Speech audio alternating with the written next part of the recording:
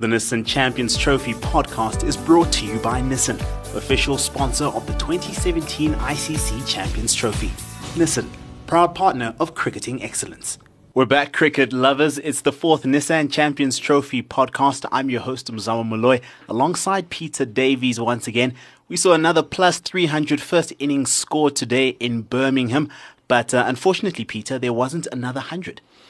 Yeah, how's it, Mzamo? It was a very frustrating game today. I mean, one, because the weather once again in Birmingham, it was up and down and in and out and off you go and come back on and, you know, trying to get your head around Duckworth Lewis targets when Pakistan were batting. It really was frustrating. That was number one. But number two, Pakistan as well. I mean, the way they played today, they'll be very disappointed. Everybody knows how this game gets billed as arguably the biggest game in sport, the biggest rivalry in sport, with all the billions of people wanting to tune in and watch and see how their sides do. But Pakistan really, it didn't go well from the get-go, really. I mean, they won the toss and they chose to bowl. And they started with a spinner, which was a bit of a negative move, perhaps, particularly when you think most people have come into this tournament and they've got the seamers out straight away and they've been looking to take wickets. So, really, from the get-go, it was India's day today. Sure. Now, the first 3 days of competition, we actually saw 4 centuries from those 3 matches. Now, today, unfortunately, like I said, there were no centuries. Rohit Sharma with 91 run out, but India's top order did fire scores of 68, 81, 53 from the likes of Dhawan, Virat Kohli, and our friend Yuvraj Singh, respectively, which leads me to my trivia question. Who has scored the most 50s and over in Champions Trophy history? I'll give you a clue. It's actually 2 people, and they're from India. Bonus clue. Okay, 50 plus. I guess, we're waiting for our 4th centurion, but I tell you what, if Virat Kohli had maybe like 7 or 8 more deliveries, he might have got to 100 there, because the way he was smashing it towards the end, the 81 of 68, 6 fours and 3 sixes, it really was brilliant. And, India, they started off fairly circumspect. They actually reminded me of the way South Africa started yesterday with Hashim Amla and Quinton de Kock. Exactly. Just assessing the conditions without going guns blazing from the get-go. They were quite circumspect, and there was a couple of rain delays. And then it looked as though they were going to get to about 260, 270. But then when Kohli and Yuvraj Singh got together, it really was brilliant partnership of 93. Stuff. Brilliant stuff. And I mean, it's a great story, the whole Yuvraj Singh story. Exactly, yeah. Coming back from cancer. When I think of it, he was a quintessential pin-up boy for Indian cricket in the 2000s. Playing with Virat Kohli, it's almost like, because his debut was in the year 2000, this is 2017. Correct. 17 years with the Indian cricket team and still producing. Long time ago, 2000, 100% correct. As you say, back in Kenya, I think it was at this very tournament, actually. It wasn't called the Champions Trophy. Knockout, It was called the Knockout Trophy back then. But he made his debut then as what? He would have been an 18-year-old, 19-year-old, somewhere around there? I think it was just off the back of his under-19 performances in that World Cup, So 17 years later, up and down, he's had some fantastic achievements. I mean, I think he's the guy who scored 6 sixes in an over off Stuart Broad. I mean, that takes some doing. That was here in South Africa. That was the very first T20 World Cup. 2007. That was a brilliant effort there. And back to his best, I think. He's had a couple of health issues. In fact, just a couple of weeks ago, he missed a warm-up game for this tournament because he had some sort of a viral fever or something like that. But back to his best, very fluent, 53 off just 32 balls. And when he hits them, they really do stay hit. India looking very, very strong. I mean, Kohli again, there's a lot of pressure on this young guy because he's an absolute genius with a bat. Now he's the skipper as well, which brings about its own pressures as well, particularly in India, where your every move is so scrutinized. But 83, not a bad showing from him. Brilliant stuff from him. And then towards the end, we saw this, perhaps the future of Indian cricket, Pandya, the young all-rounder, who also just came in and blazed 3 sixes. In fact, I thought that last over, because he hit 3 sixes the first 3 balls that last over, I thought, oh, hey, here we go. Here's another 6 sixes in a row. But not to be, but he got 20. And I mean, India would have been ecstatic, 319 for 3 or 48 overs. Interestingly enough, when was the last time India scored plus 300, had MS Dhoni in the same batting lineup and didn't use him? Yeah, exactly. It would be interesting to jump in. MS not required. Well, actually, in fact, what we'll do is we'll promote the youngster ahead of you. See how you like that. Obviously, a great show, a great spectacle out in Birmingham. Peter, You've said ad nauseum about your issues with the English weather and why they keep on getting these tournaments. For a while there, Pakistan may have been happy that, hey, you know what, if Duckworth Lewis plays into our hands, we could have a chance here. Well, I think that's how they sort of started their innings. They thought, okay, well, look, if we can just make sure we don't lose any wickets, then and the rain does come down and it spoils proceedings, perhaps we can actually sneak something here.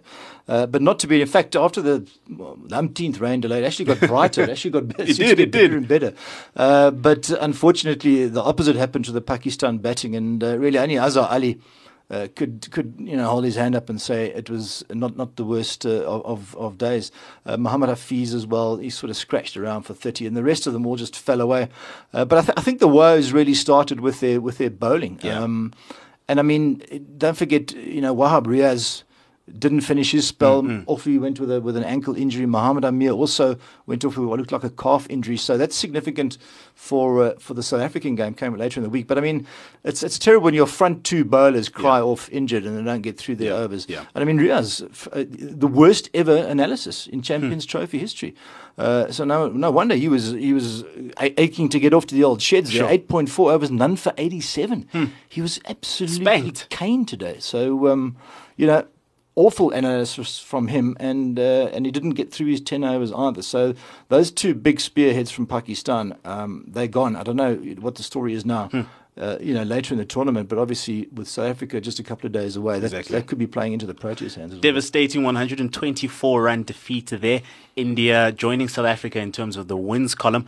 But be part of the excitement with Nissan. Don't forget to look out for Mitchley's moments and hear untold tales from cricket's archives.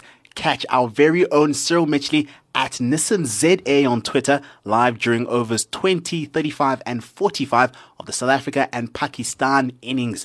That game is on Wednesday, Peter, but we'll discuss that match and much more after the break.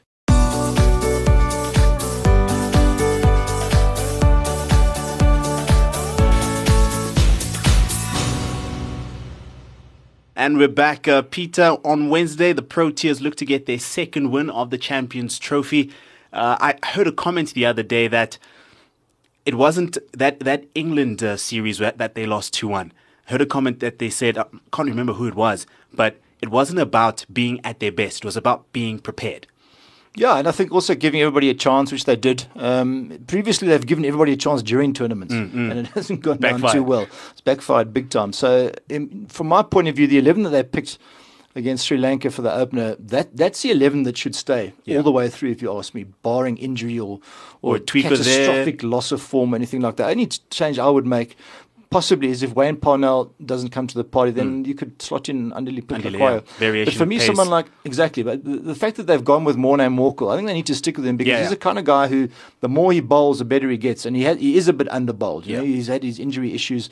So if he gets going and he has a little bit of assistance from the pitch, then he could be really an interesting option for the South Africans to continue. But I don't think they should look at tinkering. I think they'll be very happy with the way things panned out. Pakistan, I'll tell you what, they look down and out after this one today. So how they come back, and as we mentioned earlier, their two key strike bowlers injury darts against them now. So it's going to be a mountain for Pakistan to climb. Just to go backwards a little bit into that India against Pakistan match, you saw Shoaib Malik when he came on. He looked in good touch. He looked like he was starting to loosen his shoulders there. Fantastic run out by Mr. Ravindra Jadeja. I'll just call him Ravi because it's hard for me to pronounce that name twice in a row.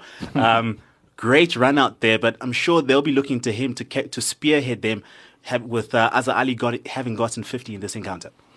Yeah, that run out that you mentioned there. I mean, Ravindra Jadeja, Ravi, Peter, Ravi, struggling as well.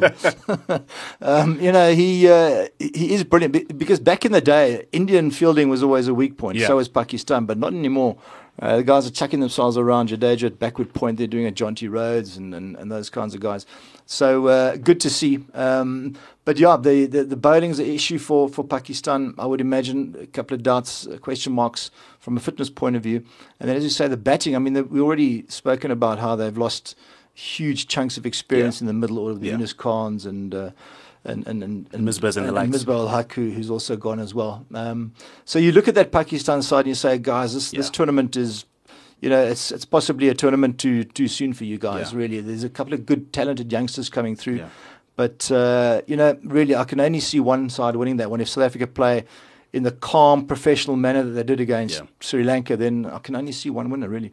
Moving on from there, Peter, let's hear what Faf du Plessis has to say about that crucial encounter against Pakistan in Birmingham. Hopefully the weather stays away, and looking forward to that crucial clash against India at the Oval. We've seen what works on this wicket, but when we come back it might be a different wicket again. Normally the Oval is a lot better for batting with a new ball. I think if you look at the England game 2 days ago, it was a very good wicket, the England-Bangladesh game. So I think that's the normal Oval wicket. Today was just for some reason a little bit or quite a bit slower. But any ground we go to, we have to make sure that we read the pitch and make the right decisions to try and get the best total on the day. Now, Peter, South Africa have won 12 of the last 20 ODIs against Pakistan. Like you're saying, they should get the points. I think we will. I think if we play to our potential, we will do easily. I think Pakistan got too many issues, really, both batting and bowling. Sometimes in the past, they've been sort of rescued by fantastic individual performances. But I just don't see where it's coming from. I really don't, from either the bat or the ball. So I think if South Africa play well, and of course the weather, as you said, that's always an issue. And it is up in Birmingham, where we've had a 100% record with the weather so far. We've had 4 games, 2 lovely days at the Oval and 2 awful days in Birmingham. So hopefully it's not going to be 3 awful days in Birmingham. But I think South Africa should have too much firepower for Pakistan. Sure. Now, before we go, there is that encounter. Group A swings back into action on Monday. It's Australia against Bangladesh. Then on Tuesday, it's England against New Zealand. And we see Sophia Gardens being used for the first time there. Yeah, down in Cardiff, it's a nice venue. It's a pretty new venue, modern venue. So hopefully that's going to work out well as well. And hopefully the weather doesn't head down Wales' way. There's a few coming up later on at Sophia Gardens. And in fact, one of the semi-finals as well. But as you mentioned, it's Australia-Bangladesh, and this becomes an even more must-win. We keep saying these games are all must-wins. This is a must-win for Australia after their game against New Zealand was rained out. And, of course, England beat Bangladesh in their opener. So it becomes absolutely crucial tomorrow. It's a day-nighter as well. Yeah, one of so two. That's the first, I think actually, the South African game is the other one that's a day-nighter yes, as well. The Pakistan one. So just those 2 day-nighters. And, so Australia really have it all to do. I mean, Bangladesh will go in again with no pressure on them. Yeah. They did very well in the opener against England there. They batted superbly. The bowlers maybe didn't come to the party, but again, they're not expected to win, so it'll free them up a little bit. And all the pressure is in Australia. And I see that Steve Smith was having a little bit of a go at his bowlers. Yeah. Their worst bowling performance in recent memory. Yeah. How about that for inspiration? Yeah, when the skipper and the batsman says that, the bowlers will take note, I can tell you. So, and they've got on paper a very potentially devastating quartet of quickies, the Aussies. Yeah. So again, they'd be hoping to. I expect them to bounce back as well. The 4 horsemen of the apocalypse coming over the horizon there at the Oval. I'd expect the Aussies to bounce back with their typical tenacious Aussie style. Yeah. And I can only see one winner there as well, the Aussies. So you better remember to visit Nissan South Africa on Facebook or Twitter during all of the Proteas matches to see Sean's 5 photos in 5 minutes from Nissan Ambassador Sean Pollock for a different take on the game. Peter, who do you see as the power player in this coming week? The power play, that's a tough one. I mean, there's so many individuals in each side. You won't have Chris Wilkes, so you don't have to worry about that. Chris Wilkes, we won't have him, but we might have another Englishman, Ben Stokes. Nice rhyming slang there with old Chris Wilkes. And, of course, England, just quickly, that game is sandwiched between the Australia-Bangladesh game and the South Africa-Pakistan game. So on Tuesday, we've got England-New Zealand. I think Ben Stokes is the kind of guy who thrives on pressure as well. I think he's one of those guys who plays better the bigger the occasion. And those people are like gold. Some people crumble under the pressure and other people rise to the occasion. I think he's one of those who do the latter. So I reckon he could be my power player. I think on home soil, he's got a lot to prove as well. Yeah. Funnily enough, he's going to be playing against New Zealand, which is the land of his birth. So that's got its own little interplay as well involved there. But again, you can never write off New Zealand. That should be a fantastic game, actually, if both sides play. And again, if the weather comes to the party, that's the one down at Sophia Gardens in Cardiff. So hopefully that one comes to the party. Power play, I'm going to go for Ben Stokes. Why not? I'm going to go with Faf du Plessis on this one.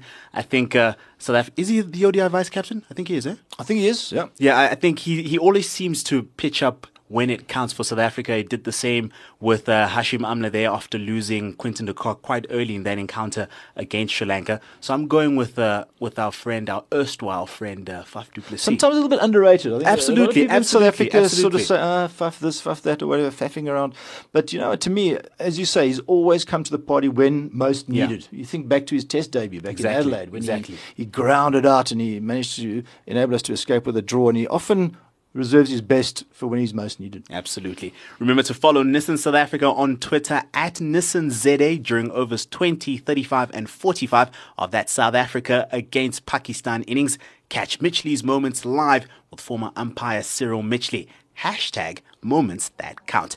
That's how we landed. Look out for that encounter on Wednesday between South Africa and Pakistan. But also check out matches against England and New Zealand and Australia and Bangladesh live on your World of You're going Champions. to put my trivia misery? Ooh, your trivia misery. Ooh, I almost landed. I've been I almost landed. racking my brains big time. I don't Oh, know. thank you I for think that. you got me again. You Sure, struck me again. Look, if you're good, you're good. If you're good, you're good. I did say it is two Indians, right? I did say that. So the two men at the top of that trivia list is a certain Ganguly Saurav Ganguly. and Rahul Dravid. Dravid, really? Ganguly with The wall, that's unusual. Ganguly with 350s and 300s, but Ganguly he didn't score in his time playing the Champions Trophy between 1998 and 2009. He scored 650s. 650s, okay. And he's part of the commentary team as well. Well done, Saurav. Come on, that's how we landed, folks. Speak to you next time.